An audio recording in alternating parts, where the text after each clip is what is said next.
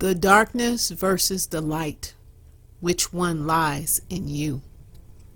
The light of the body is the eye. If therefore thine eye be single, thy whole body shall be full of light. But if thine eye be evil, thy whole body shall be full of darkness. If therefore the light that is in thee be darkness, how great is that darkness? Matthew 6, verse 22, KJV. Let me explain to you why you can't play with the devil. One day, I was lying in bed, about to get up, when God arrested me with this vision. It was one of a white sheet of paper, like art paper, on which these thick, harsh black lines were being drawn. Not by hands or a pen, the lines just appeared moving across this paper until an image began to form. It looked like a comic strip, sort of like the one in the music video Take On Me by a-ha. The thick, dark black lines forming on the white paper were outlines of gatherings of people. Suddenly the people began to scream, moving about, manic, as if they had lost their minds. Now back to why you can't play with the devil. The Lord said to me, human bodies, our bodies, were never meant to carry darkness. He never meant that for us. When Adam and Eve were created, they were created of the light and created to be light. So when you take on the ways of the wicked one, the father of lies, you take on his darkness. And you know how the Bible illustrates this? Every time somebody took on a dark spirit, what happened? Craziness ensued. Saul had a thirst for David's blood. Judas betrays Jesus and delivers him up to be crucified. We also want to keep in mind, when you allow the darkness to use you, it leaves a residue. You can't mess with the things of the devil and think it's not going to leave a stain. This is why Judas killed himself. The devil leaves a dark stain that can only be removed by the Lord. Let's take a look at what happens when Jesus meets the man at the tomb in Mark 5, 1-5. And they came over unto the other side of the sea, in the country of the Gadarenes.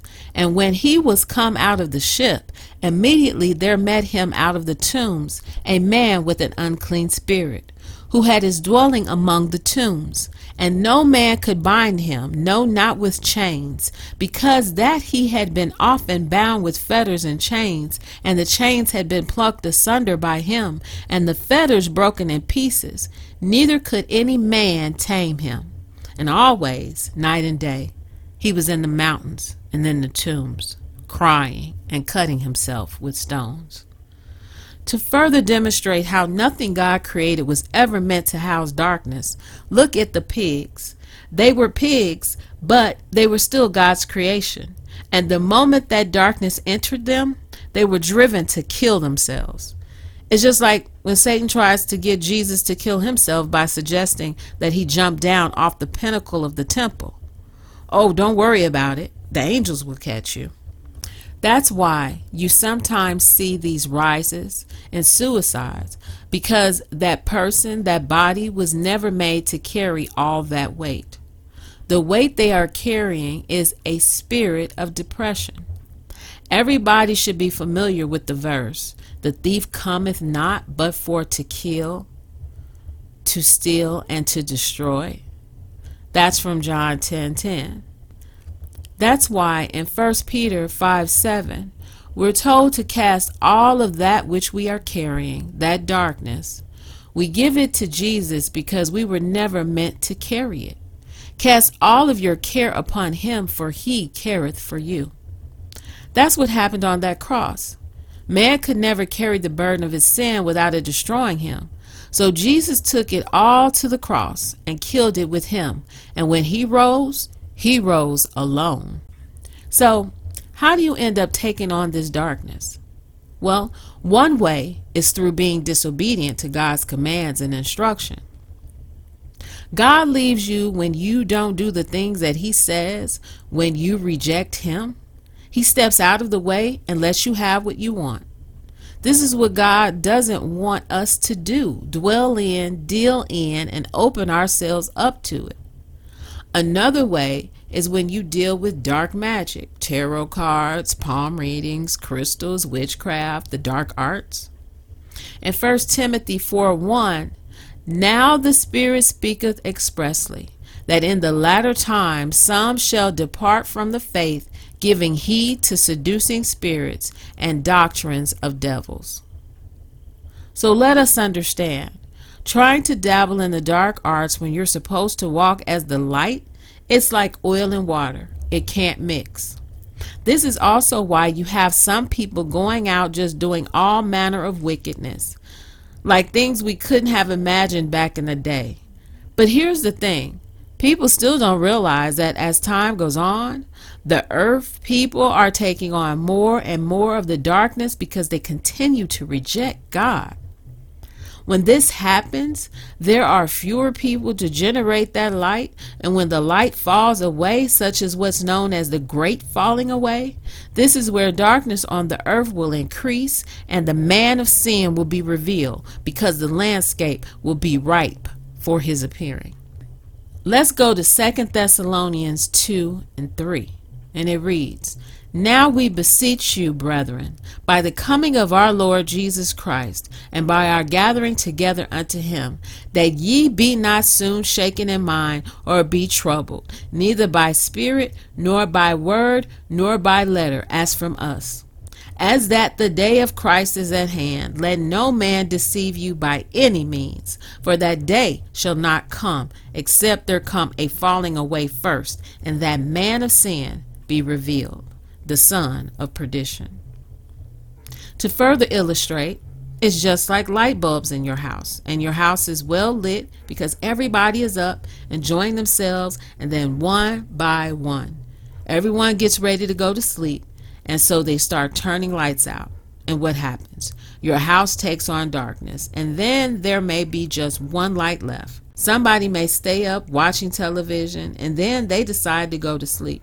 So they turn out the lights and the television in the living room, and now the house is consumed in complete darkness.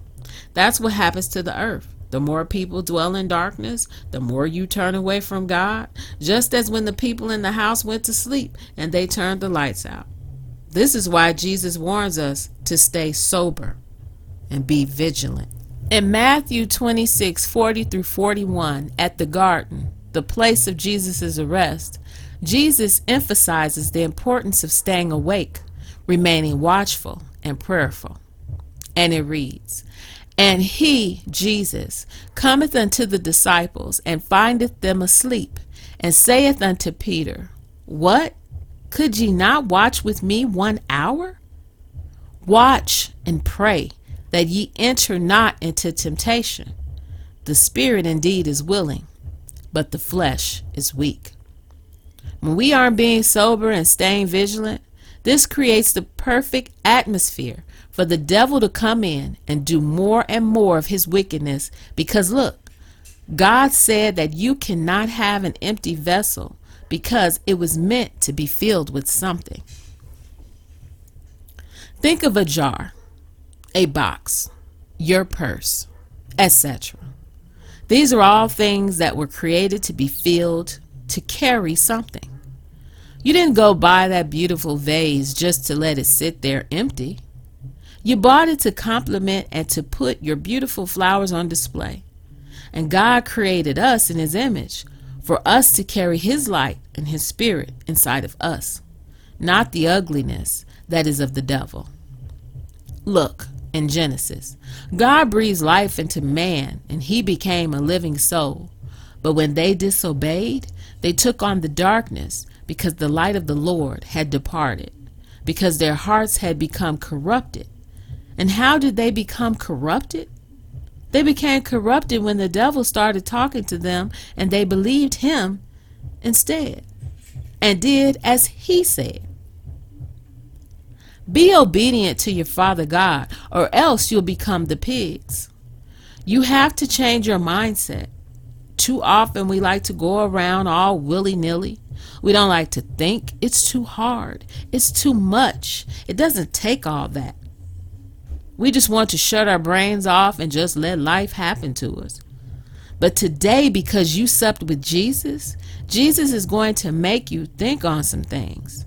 If you like darkness and you like being ignorant, don't listen to this. But I know if you're walking around and your vessel is either empty or full of darkness, I know that's a heavy burden for you. That's why you've got all this drinking and smoking and drugging going on, because you've got darkness in you and you're trying to numb the heaviness. Feed the heaviness, or it's your way of trying to cope with the darkness around you. But it's all futile, because what does the darkness do? It destroys.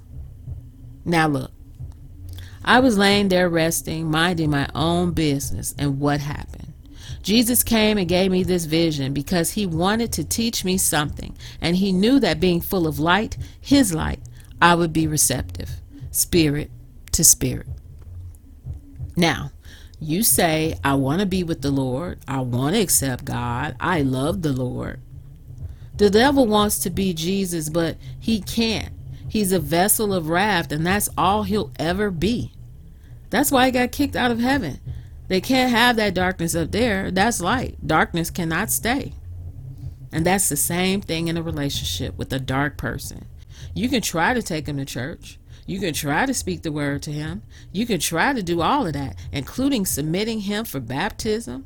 But he can't take on light if he is a child of darkness, because the light can't stay. It's not going to take.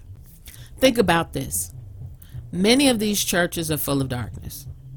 These demons dress up, come into the church, and they talk real good, look real good, looking all innocent. But remember who the devil was before he became the devil. He was Lucifer, one of God's high-ranking angels.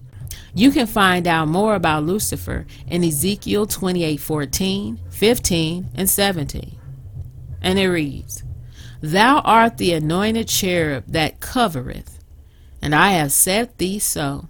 Thou wast upon the holy mountain of God. Thou hast walked up and down in the midst of the stones of fire. Thou wast perfect in thy ways from the day that thou wast created, till iniquity was found in thee. Thine heart was lifted up because of thy beauty. Thou hast corrupted thy wisdom by reason of thy brightness. I will cast thee to the ground. I will lay thee before kings, that they may behold thee. So, you being ignorant of the word, the devil comes in and shows you a new way of living, using manipulation of the word, just as he did with Jesus. But Jesus is the word, so that obviously didn't work with him. But soon he has you believing his lies, and that what he is offering is good, because it speaks to your flesh, as he did with Adam and Eve.